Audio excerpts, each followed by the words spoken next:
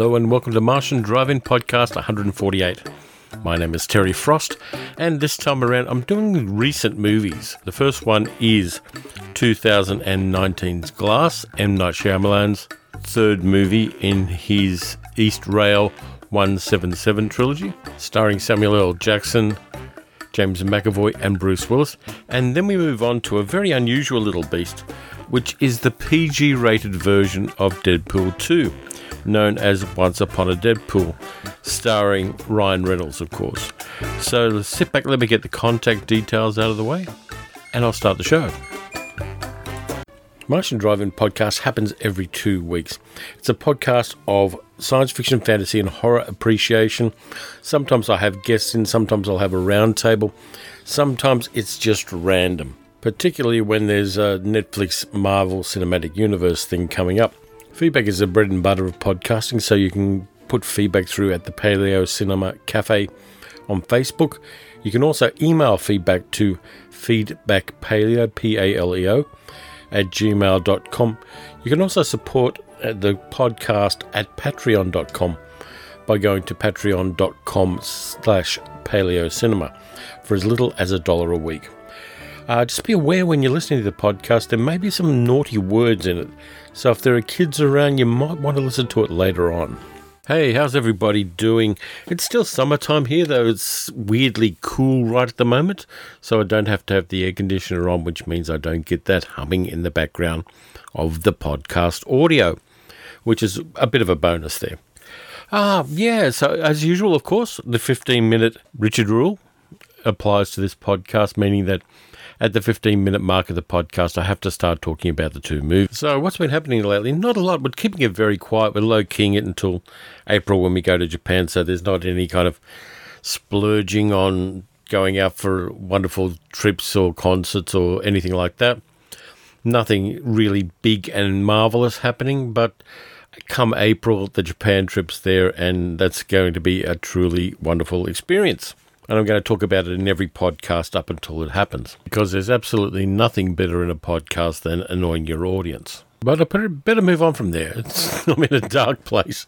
The sun's just come out, which is kind of nice. I'm looking at the window of the man cave, which needs a wash. And the sun has come out, which is good. What did I do? I did do a country drive. I got this thing where about once a month, I take off by myself and do a country drive.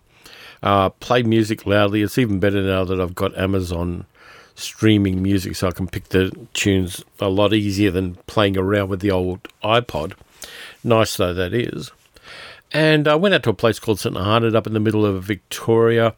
I went past some really nice wind farms, which is kind of cool. I did a time-lapse. If you have a look at the start of my latest YouTube video, by the way, I did a YouTube video, I did my 10 favourite road movies, and the bit at the start I recorded halfway up Victoria, early in the morning. I left so early that the sun hadn't quite breached the trees when I recorded that bit at the start of the video, and it kind of gave a nice, a lot of photographers, just to stay on the same thought, a lot of photographers talk about mornings and evenings being the best time to do photography outside, and they're right. I've got empirical evidence of that now.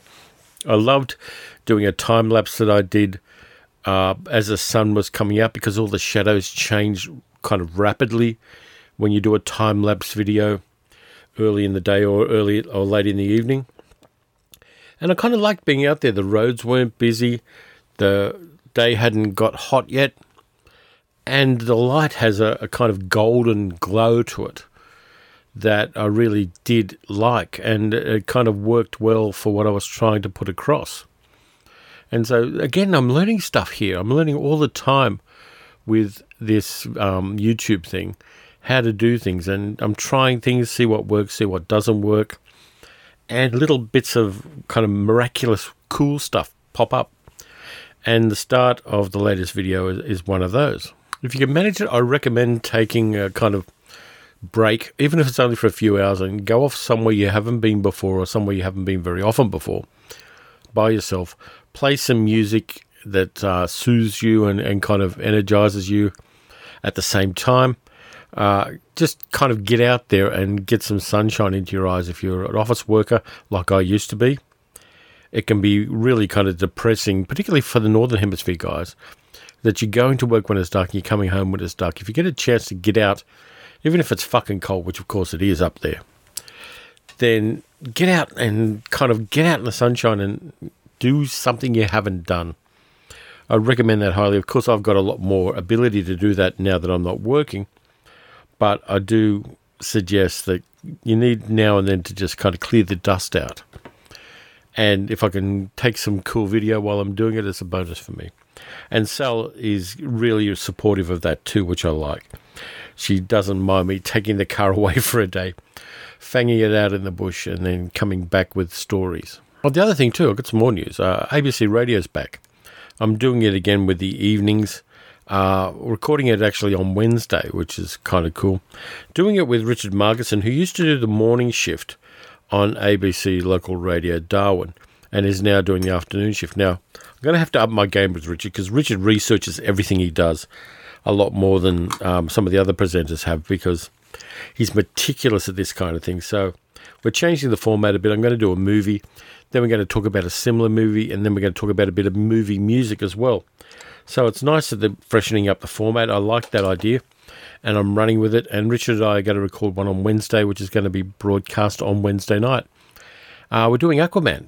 I was going to do Aquaman for this podcast, but because of technical difficulties, the person I was going to do it with was unable to. I've given that person a rain check, and anytime he wants to get on board with Paleo Cinema or Martian Drive-In, I am really happy to have him as a contributor here. But sometimes technology fails us. It's just a fact of life.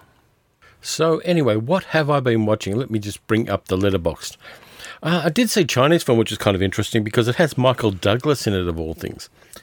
It's a very weird and slightly surrealistic film called Animal World, which is about an enormous ship that plies the seas, and people go on the ship to take part in a game of rock, paper, scissors involving cards. You get 2 rocks, 2 papers, 2 scissors, and you've got to go through a routine where you play against a whole bunch of other people on board the ship.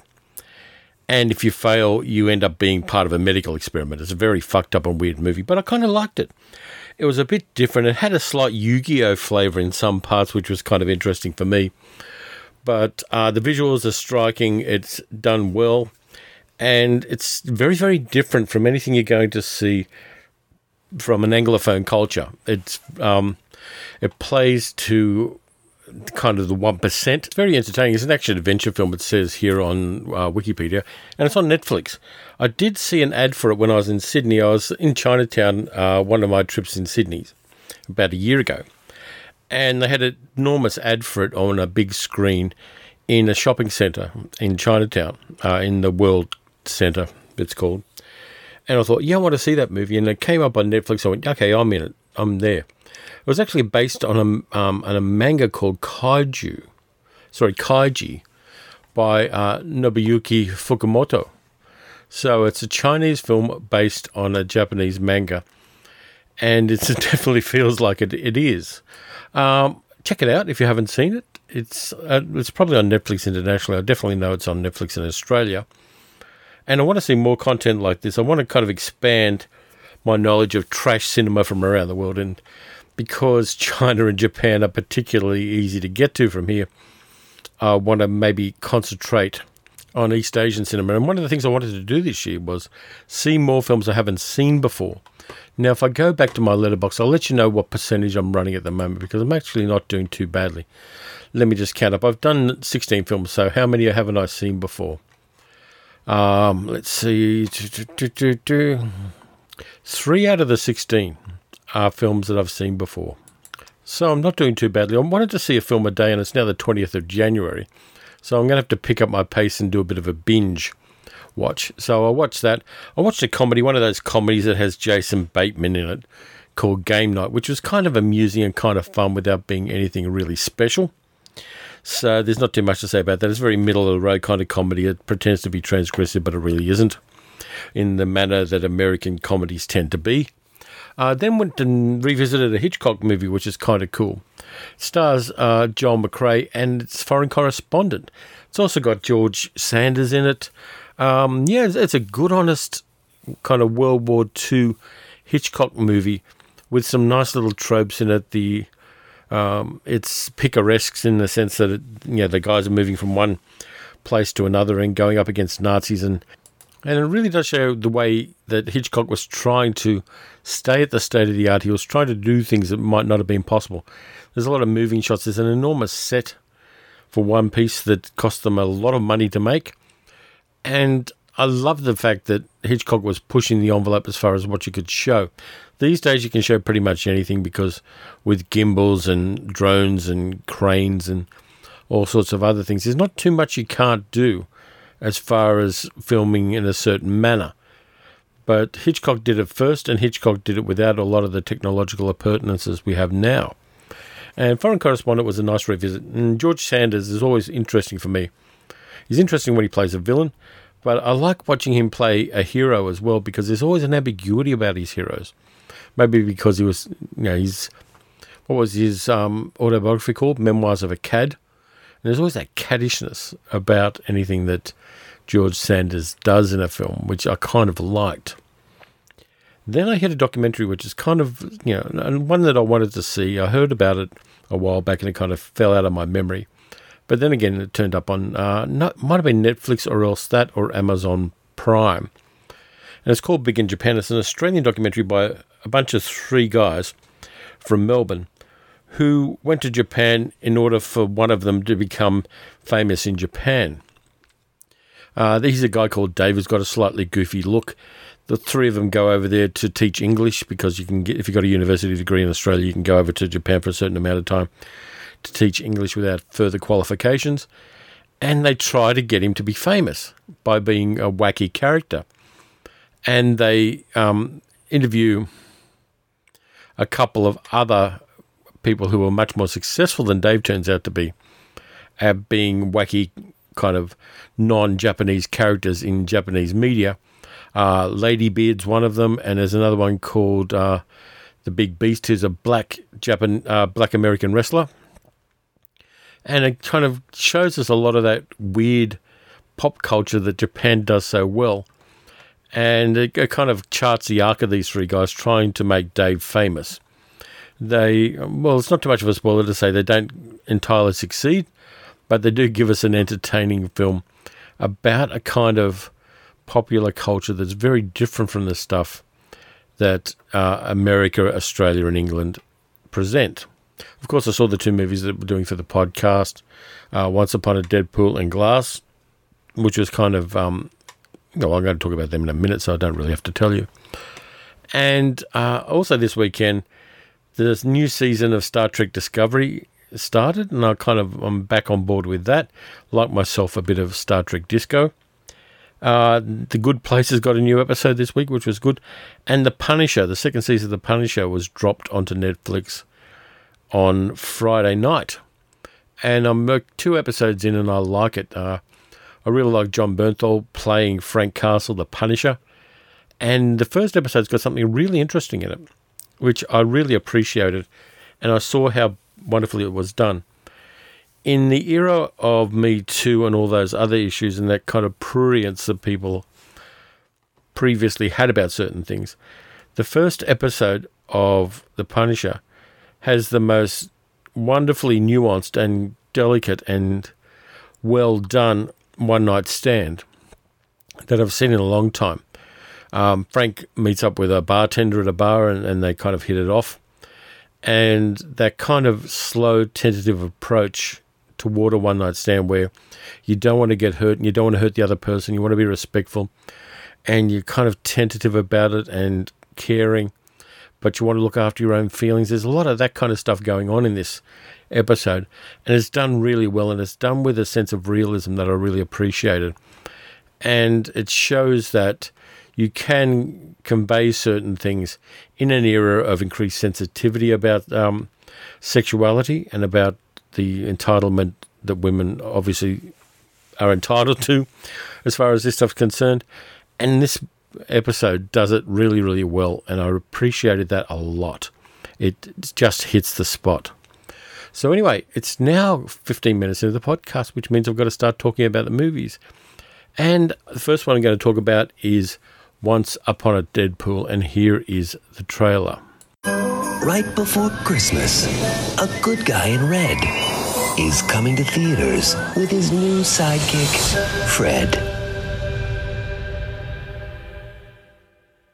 Why am I here? You're in a PG-13 version of Deadpool, filtered through the prism of childlike innocence. I'm a grown And nobody man. does childlike innocence like you, Fred. Nobody. I need you almost as much as you need me. I don't need you at all. You need me to untie you once we're done.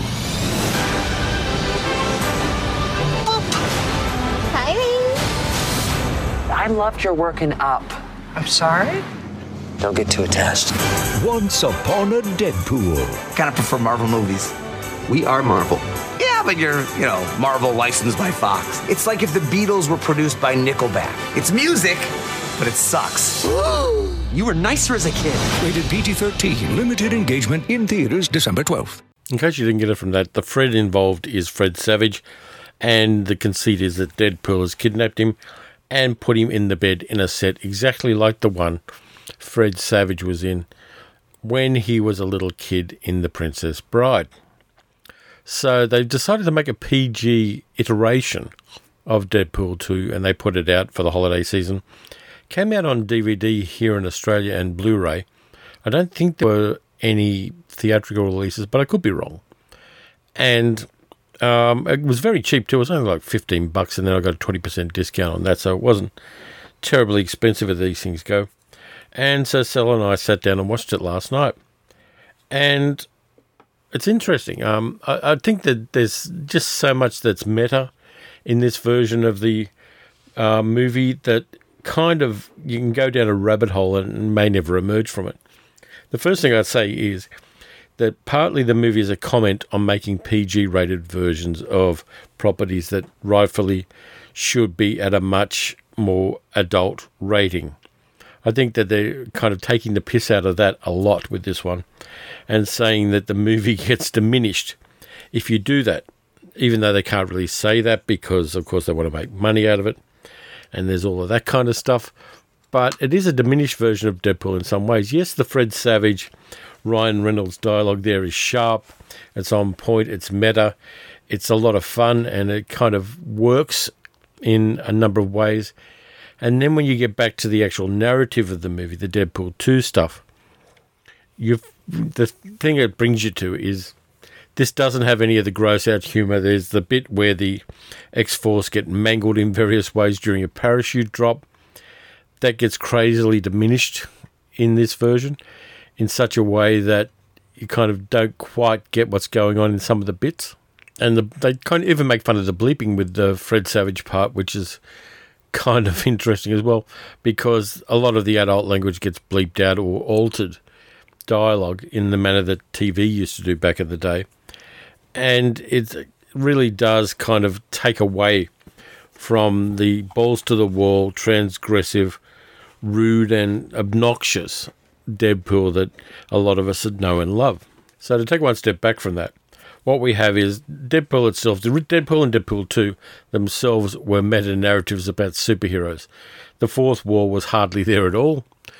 They take the piss out of everything. There's the bit where Cable gets called Thanos by Deadpool, and that kind of stuff is all through the movie. It's woven into the fabric. It's one of the strengthening threads in the fabric is that meta-narrative about superhero movies, and the fact that Deadpool, unlike a lot of other characters in a lot of other franchises, knows he's in a movie and knows he's a cartoon comic book character, even though there are scenes where things get very serious, particularly with the death of his partner Vanessa. And that even gets addressed in the meta-narrative with Fred Savage, where they talk about fridging Vanessa in an open way and kind of go, well, yeah, you fridge Vanessa. And Fred Savage says, well, you fridge Vanessa. If you don't know what fridging is, you should really look it up on Wikipedia. I'm not going to go down that, but it's a trope. Well, I'll give you the short version. It's a trope in comics and in narratives of other kinds, where a female partner of a hero is killed just so that the hero can experience pain and the need for revenge. And it appears in a lot of places. The whole thing with just talking about the Punisher, part of the Punisher's arc there is the fact that his wife and his child get fridged But the interesting thing that the Netflix series did with that is that they also gave him an acquired brain injury as a part of that. And so it's not necessarily that his wife got killed that turns him into a vigilante. It's the fact that his wife got killed, and he also has an acquired brain injury, which puts him in a constant state of hyper-alertness. His fright and flight reflex is always there. And so they kind of retconned the original fridging origin story of the Punisher and turned it into something different, which is about acquired brain injury and Frank Castle trying to live with that brain injury. So I think that's a much more interesting and much more complicated backstory that they put into the Punisher. But in Deadpool, Once Upon a Deadpool, they addressed the fridging of Vanessa in there, which I think they had to do. Basically, it's lazy, and they also mentioned the lazy writing in a couple of bits of it as well. One of the things that Fred Savage says is lazy writing. So they've made Deadpool 2, then they do a meta-narrative with reduced violence and graphic content and adult language, in which they tell us all the things that are wrong with Deadpool 2. So from the meta point of view, it works. And the thing that kind of, for me, made it even more interesting in some ways is that by letting the PG-13, I think it is, version of Deadpool out, they show how diminished the movie is by taking out half of the things we like about it. And watching Once Upon a Deadpool from the narrative point of view, leaving aside the frame story, from the narrative point of view, it's not the same movie. It's not as good a movie as Deadpool 2 was. And I think that was part of the point that the makers were trying to make. And they were kind of thumbing their noses or, farting in the general direction of the censorship as it is in cinema in 2019 or 2018 when the movie came out anyway. But what they're trying to say is with Netflix and all the other ways that people of a certain age have of circumventing censorship ratings, that the idea of a PG-rated movie is almost pointless in a modern society.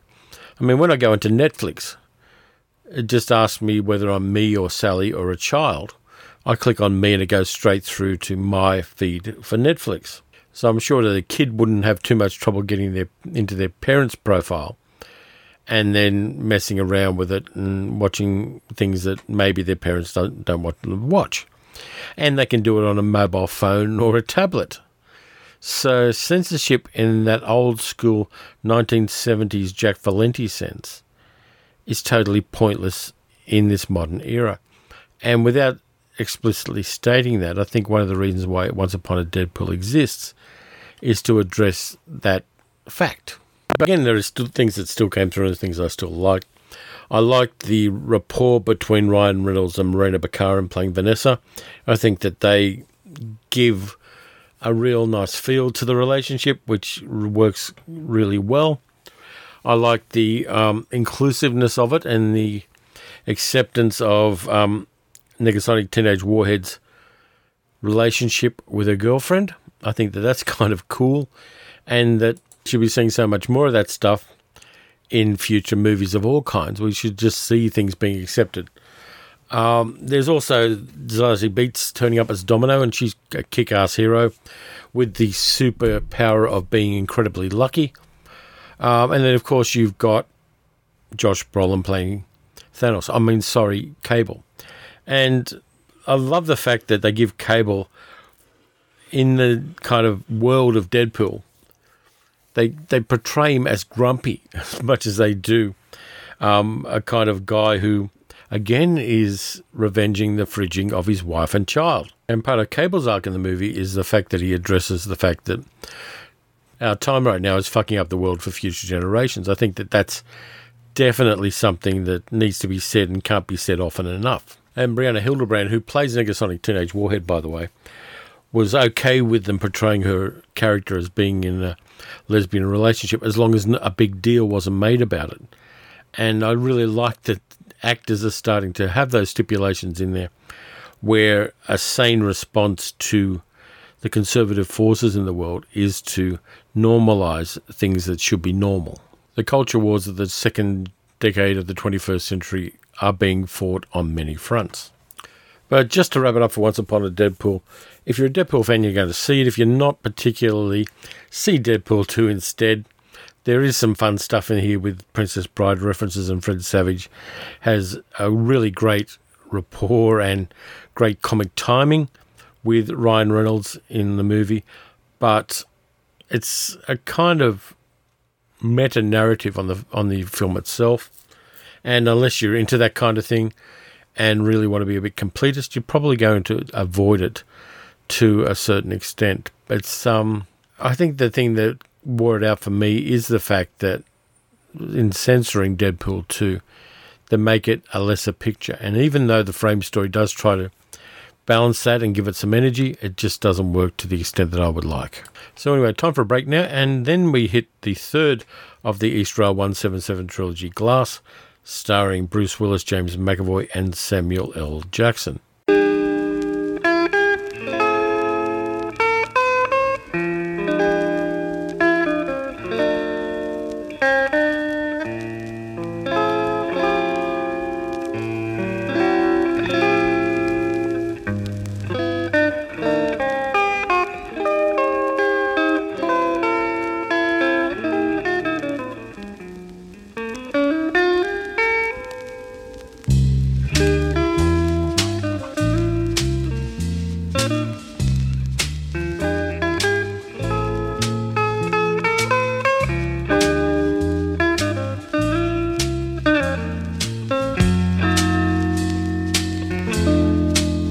Somewhere in the city at night, a door closes in a room. A crime of passion cuts the curtain. The theater of love, so we presume. Even dishwashers get the blues.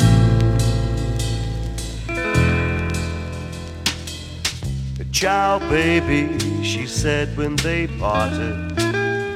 Midnight was a time for rendezvous. Was it the evil shadow that lurked? Or hadn't she been warned of that taboo? Even dishwashers get the blues. Too close, too near, too far, too soon, too unpredictable to pretend. Every story has a beginning, baby, a middle and an end. Somewhere in the city at night, a door closes in a room. A crime of passion cuts the curtain. Theater of love, so we presume. Even dishwashers get the blues.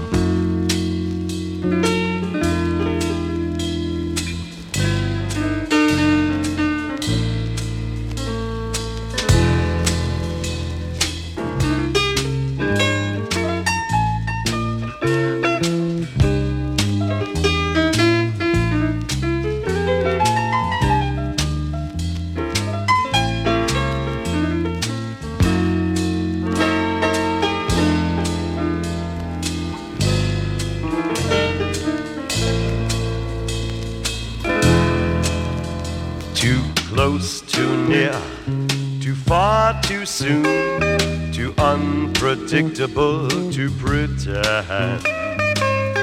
Every story has a beginning, baby, middle and an end. Somewhere in the city at night, a door closes in a room. A crime of passion cuts the curtain. The theater of love, so we presume. Even dishwashers. That was Even Dishwashers Get the Blues by Bachelors from Prague. I got that off my vinyl. I actually ripped the vinyl myself, which is why there's a little bit of a pop and crackle there. But anyway, here is the trailer for Glass. Elijah has changed over the years.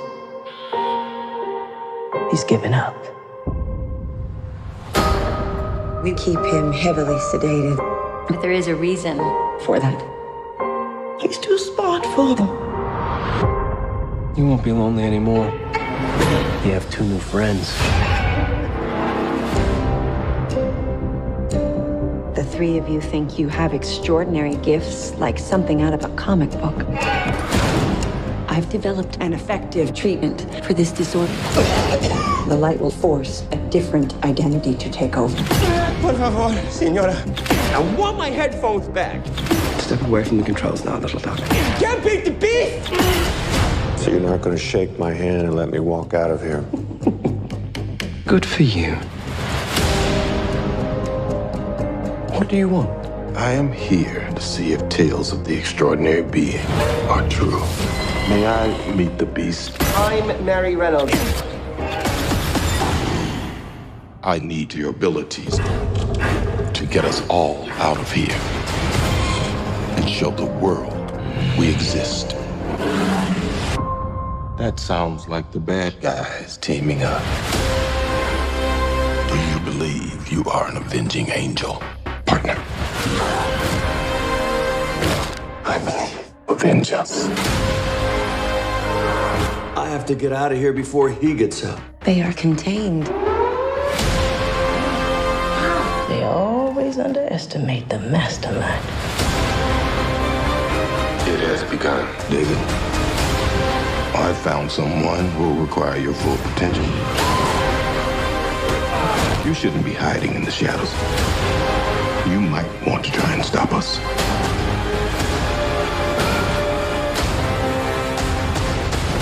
A lot of people are going to die. Now, who'd like a PB and J sandwich? We are not meant to have this much power. Finally, all of us together for the world to see what we are capable of. You need to get out of here.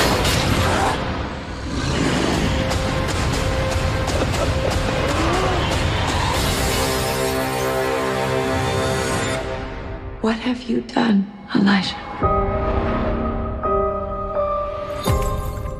Okay, so Glass is the first movie from 2019 that I've done for the podcast, which is kind of cool. Time moves along. It's the third in the Israel 177 trilogy. Now, I've got to explain that just a little bit. The first movie in the trilogy was Unbreakable in 2000 with Bruce Willis playing David Dunn. Second one was 2016 Split. And the third one, of course, is Glass. Now, it's called the Israel 177 trilogy because the train that David Dunn was on at the start of Unbreakable, where he's the only survivor and there's not a scratch on him, was called Israel 177. Therefore, the 3 movies were named after that because that was the first point at which we suspected that somebody may be an extraordinary human being and have metahuman powers. Of course, like the other 2, this one was written by M. Night Shyamalan, and it's copped a bit of shit in various parts of the media. I'll talk about that in just a moment, but it stars Bruce Willis as David Dunn, of course. Samuel L. Jackson plays his character from the original Unbreakable, Elijah Price, a.k.a. Mr. Glass.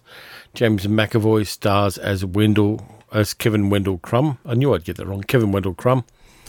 A guy who used to work at the Philadelphia Zoo who has 23 different personalities. His nom de guerre is the Horde, and one of the Horde is the Beast, a superhuman, cannibalistic creature with extraordinary abilities to climb, extraordinary strength, and extraordinary speed. Elijah Price's superpower is his extraordinary intelligence, and David Dunn is his strength, and his stamina and invulnerability, as well as an extrasensory ability to see the crimes people have committed by touching them. Dunn has a new nom de guerre in this one, the Overseer. We add to the ensemble, Anya Taylor-Joy is back playing Casey Cook, a teenage girl who was kidnapped by Kevin and built some rapport with him, or at least one of his facets, during the kidnapping. Spencer Treat Clark comes back as Joseph Dunn, David Dunn's son. Now, Spencer Treat Clark was the son in the original Unbreakable way back in 2000. We also get Sarah Paulson playing Dr. Ellie Staple, a psychiatrist specialising in delusions of grandeur who treats patients who are convinced that they are superhuman beings. We get Shailene Woodard playing Elijah's mother. Interesting thing is, Shailene Woodard playing Elijah's mother is actually 4 years younger than Samuel L. Jackson, who's playing her son, which is almost a record in cinema. So just to get to the controversy of this movie before I talk about what it's about, one of the things people complain about is the fact that the movie doesn't have a strong ending. It doesn't have the big superhero battle to the degree something like a Marvel or a DC movie would have, or even one of the lesser franchises.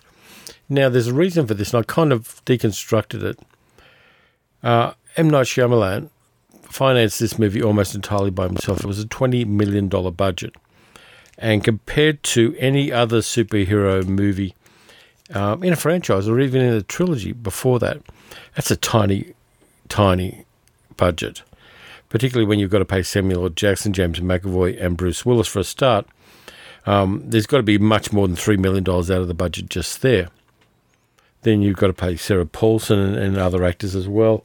You've got to have the special effects budget, and one of the things that Night does really well is indicating, without being showy on the special effects, the fact that the Beast has veins and swells up somewhat when he adopts the light, the body of Kevin. There's a little bit of special effects work there, and there are a number of other special effects bits as various battles unfurl.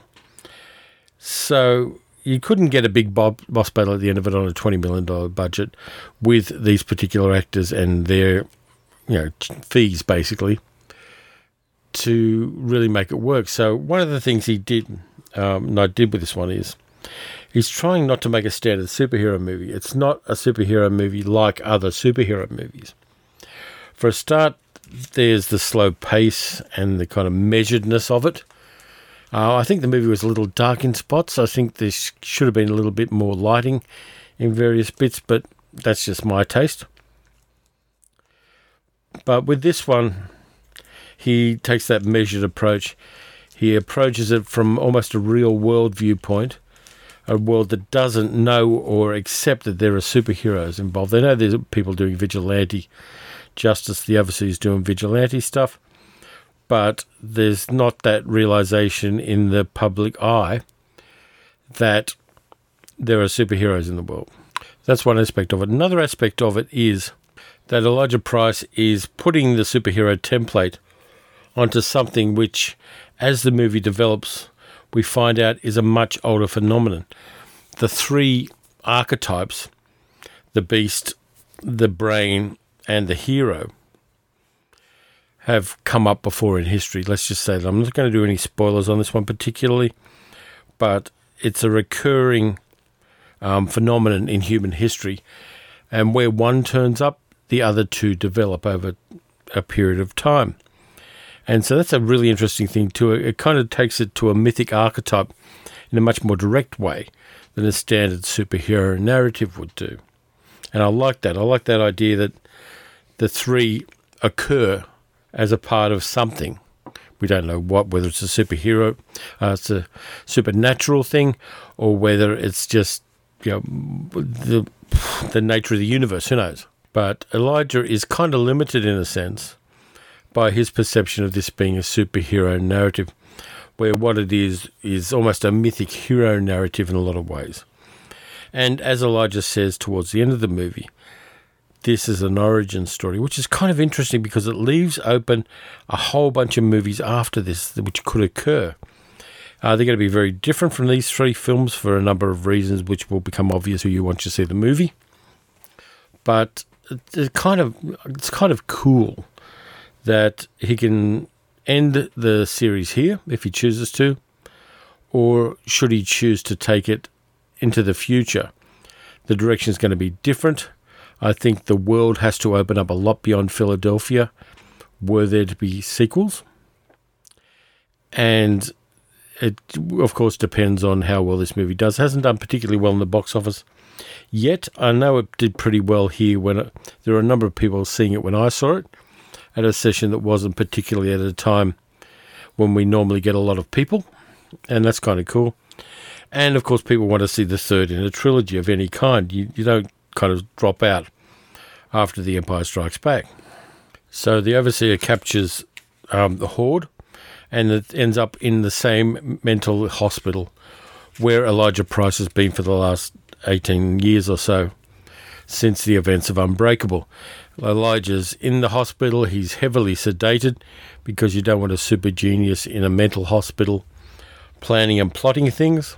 Kevin/Horde is being controlled by a system where bright strobe lights flash at him, and that then leads to a different personality taking over. So if the beast manifests, they can flash the strobe lights at him and allow one of the different personalities of one of the other 23, to come to the fore. Now, the interesting thing, of course, about the Horde is that Kevin's body chemistry changes with each personality. So one of them is diabetic and needs insulin, while that personality is at the fore. Then, of course, you've got the immense physical changes that occur when the beast comes up. So I kind of like the way that that's approached in the narrative. I mean, it's from Split, of course, because Split featured Kevin as a very central character in there. But bringing the three together kind of worked for me this time.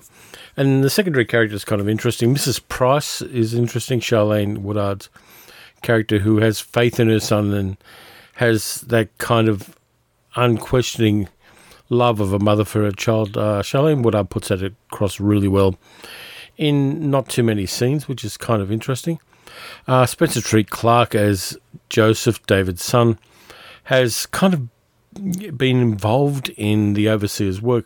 He's the man in the chair. He's the guy who sits back at home on the radio doing the research and giving him the information he needs to do what he has to do. He's like Batman's Alfred or Ned, the sidekick to Tom Holland's Peter Parker in the Spider-Man movies. He's the guy who gives the information. And the fact that he's kind of evolved into that role since childhood is really interesting. And as an adult, he makes the decision to support his father's endeavours as the Overseer while they run a security company and a security shop. It's kind of cool how that character's evolved and how they could get the original actor back to do that. And they actually use a couple of unused scenes from Unbreakable to strengthen that bond between David and his son Joseph. James McAvoy's a tour de force, playing all of the different aspects of the personality. He gets to kind of play the showboating role and the role that draws attention to him as an actor a lot. But you can't really play somebody with 23 personalities and not be the featured juggler in the circus. And McAvoy does that really well. The accents are spot on. The physical acting is extraordinarily good. And yeah, he makes the characters, totally outrageous though it is, very, very believable. And it was also good to see Anya Taylor-Joy's character Casey come back, because she was in a very bad situation for a teenager during the movie Split, but she's in a caring foster home and she's got her ducks lined up and is dealing with her issues. And it was kind of good to see that. And the fact that she comes back to try to help Kevin shows how far she's come as a person since Split. So good on Knight for giving her a go with that as well, and to kind of show a strong but not showy female character. And I kind of like that. There are a couple of strong female characters in here, particularly Mrs. Price and Casey. They're the two showy well, non-showy but strong female characters in there. Then we get Sarah Paulson's character, Dr. Staple. Now, I can't talk too much about her without giving away some stuff, but she's Sarah Paulson does a really great job of conveying the fake empathy of Dr. Staple, let's just say that, and the kind of professionally precise care that she's supposed to be giving to these characters.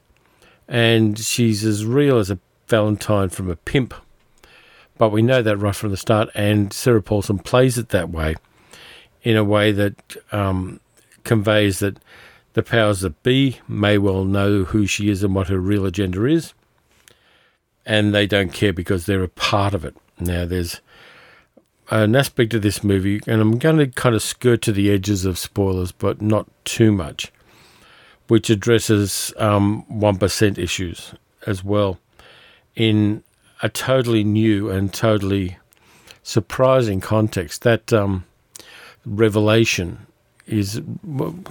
blindsided me.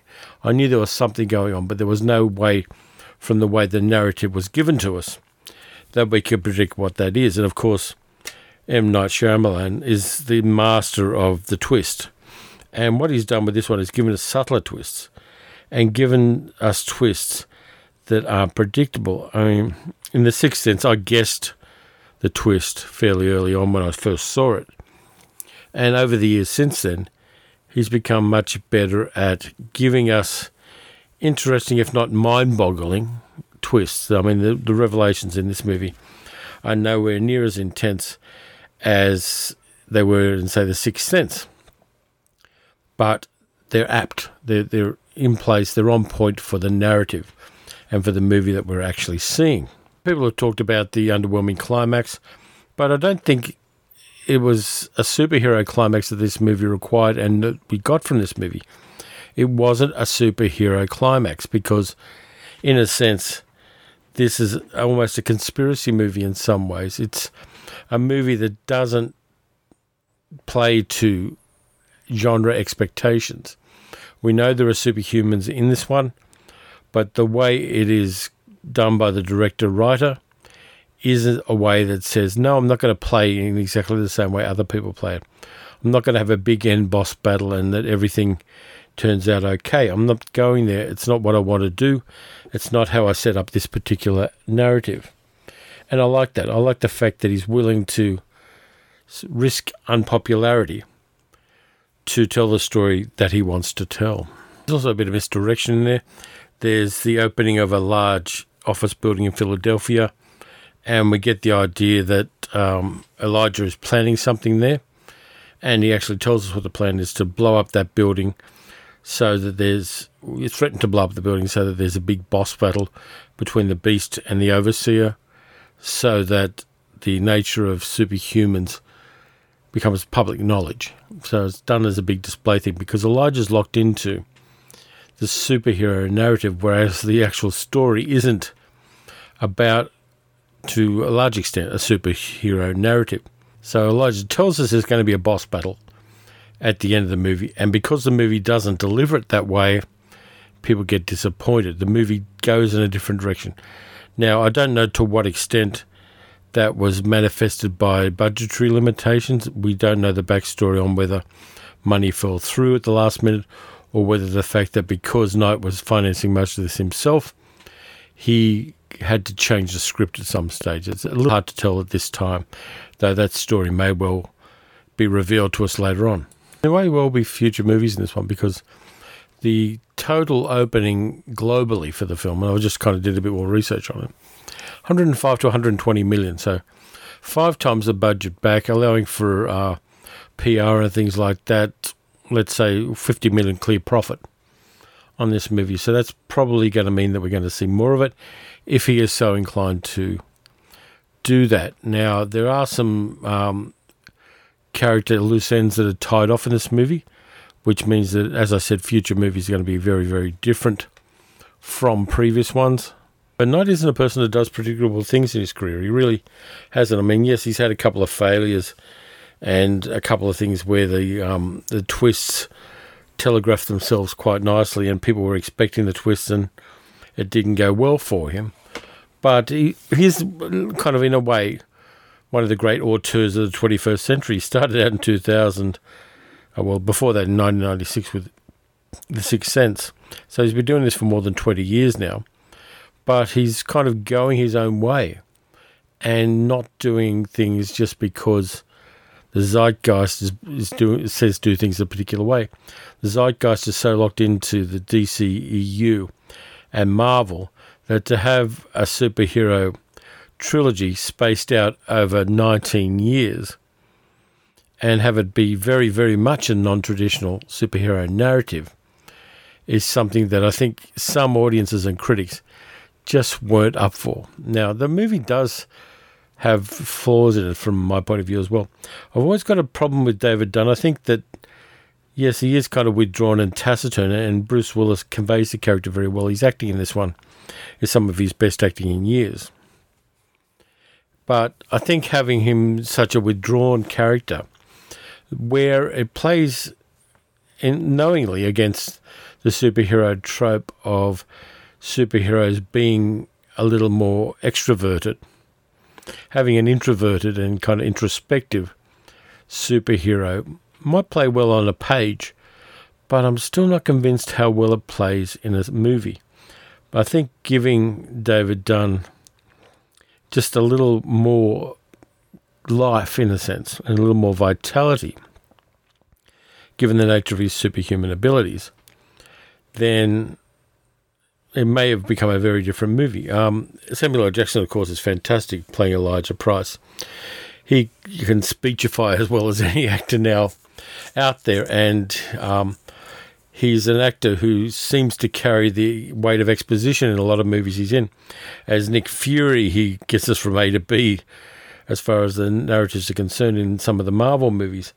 And as Elijah Price, he's the one who explains what he says is happening in the narrative. And he's the one who explains his past very, very well, and the justification for his character's actions very, very well. But in this case, Elijah misses something. That's the interesting thing here. He kind of knows what's going on, but unpredictable things happen to him during the course of the movie. He's got a plan B. There's always a plan B with the super genius, and the plan B is the part that opens up the possibility for future movies in the East Rail 177 series. I've said before that superhero narratives are a bit like westerns. You can put a lot under the tent. I mean, a western can be Blazing Saddles. It can be a Shakespearean adaptation like Jubal, the 1950s movie with Ernest Borgnine. It can be a story of tragedy like Unforgiven. It can be a story that talks to contemporary problems and situations the way High Noon did, for instance.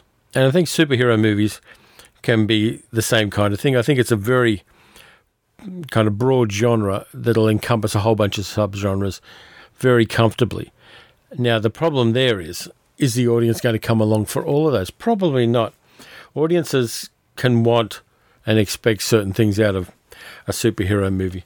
And when it doesn't deliver because it isn't that kind of superhero movie, then there's a possibility that they're going to be disappointed and they're going to criticize it, and the word of mouth for that particular film will suffer because of it.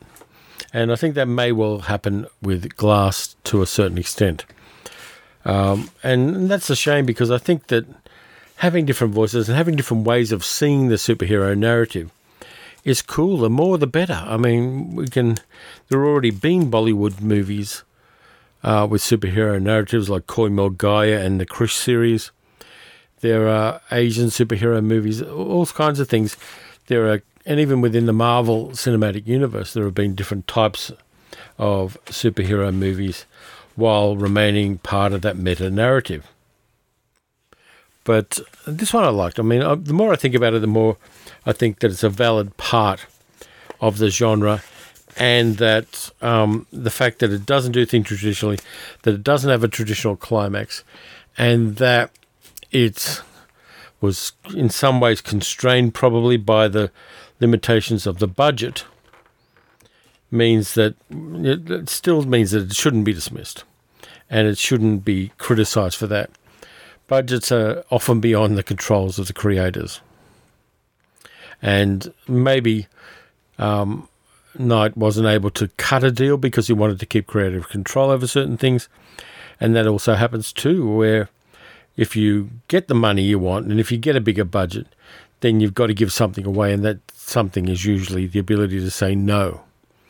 And in this movie, I believe, with the exception of the possibility that there might have been a different location and means to the end, I think that he stayed true to his own vision of it, and all strength to him for that. So that's about it for this time around. See Glass. If you want to see Once Upon a Deadpool, see it, but you're not going to want to see it more than once. Thanks for listening. You can get to my YouTube channel too if you go to youtube.com/C/Terry Frost. You'll find all the YouTube videos there. I'm slowly learning. I'm getting better. But it's a learning curve, and it's a lot of work to do. There's a lot more work to do the YouTube videos than the podcast, but I'm learning more from doing that than I have from anything in a very long time. And also, thank you to the Patreon supporters. Without them, I couldn't do the podcast or the YouTube channel, and they're all universally wonderful people. Patrons of the arts, they're the Lorenzo de Medicis of the podcasting world. And as usual, the credits for the podcast will be in the style of movie credits to respect and honour the people who are willing to dig into their pockets for maybe as little as $1 US a month to support the podcast and to support the YouTube channel. I'm going to be back next week with a Paleo Cinema podcast. I'm pretty sure I know what I'm going to be doing in that. And in 2 weeks or so with another Martian drive-in podcast. So take care of yourselves. Watch good movies. Watch bad movies. Keep watching the skies. And I may play a bit of music after the credits, just as a post-credits sequence to keep you through the credits. Take care of yourselves, and I'll be back soon. Here are the credits for Paleo Cinema Podcast and Martian Drive-In Podcast, done in the style of movie credits to honour the people who support this podcast.